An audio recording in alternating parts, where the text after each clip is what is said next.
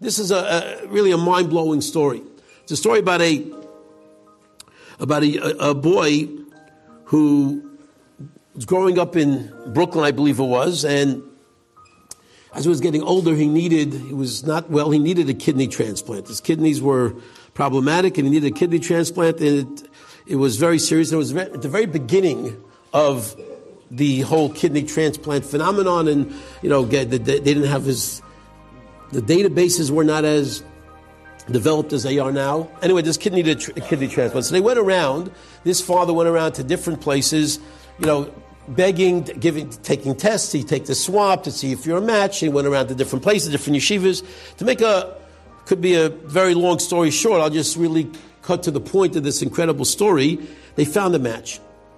A boy was found to be a match, and the boy said, I'm willing to give your son a kidney. The father was elated because it did not look good, and this was mamash like a miracle that this kid from this particular place ended up being a match. That they found him, and that he was a match. Just maybe going back early 60s, maybe in the 50s. Exact story, exactly. Don't know exactly when it happened, but in that time frame.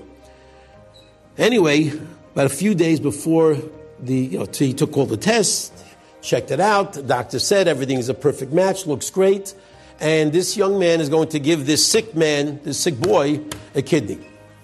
Okay, was ready to do it. 3 days before, the boy calls up the father, the excited father whose son is, Baruch Hashem, about to get healthy. And he says, listen, I spoke over my father. My father says, absolutely not. I cannot give the kidney.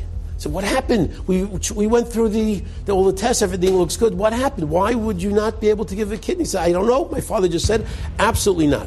It's a really amazing, powerful story. Absolutely not. I will not let you do it. And he said, well, he called him up and he hung up on him. And he said, can I visit him? And he gave him his. Bottom line is, after trying here, there, and everywhere, this father goes over to the father who said no. He knocks on his door. Rings the doorbell. The father opens up the door. He sees the father of this sick kid who's about to beg him, please, please let your son give my son a kidney. They're perfect matches. And he just slammed the door in his face. Knocks on the door a few minutes later, waits a few minutes, tries again. Don't you get the message? The answer is no. And he slams the door one more time. He waits maybe an hour. Maybe he hopes this time it'll work out. And he opens the door. He says, I told you, never will I let my son give your son a kidney. Now stop bothering me. And as he's about to slam the door real hard, the father sticks his foot inside the door and blocks the door from being slammed. And he says, I need an explanation. If my son's going to die, the least you can do is explain to me why you will not let your son give my son a kidney. He's healthy. The kidney's a perfect match. Why? Father looks at him and he says, you think you're going to fool me? You think I don't know who you are? You think for a second that I don't know what happened back in the concentration camps? Because I was there and I know who you are. I know you were a capo. You were one of those collaborators with the Nazis. I know exactly who you are. We were in the concentration camps together. Don't you remember me? And I had a son. And that son was 14 years old, and he was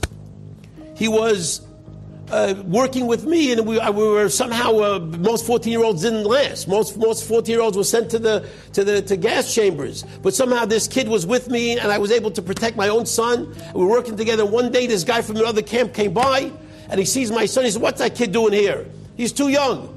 And he told you, he saw you, and he told you, take this kid and send him over to Barrack B, where the gas chambers were.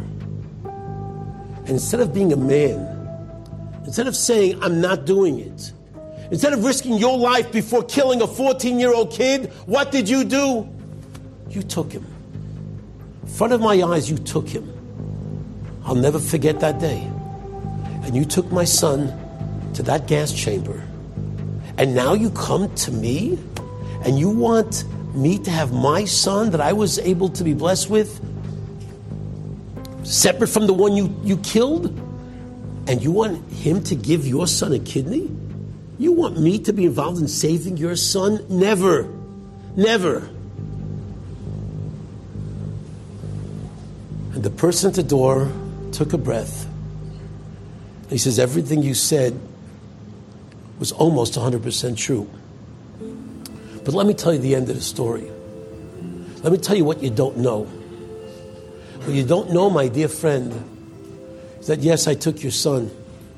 Yes, we went towards Barrack B where the gas chamber was, where the crematoriums were, and that was my directive.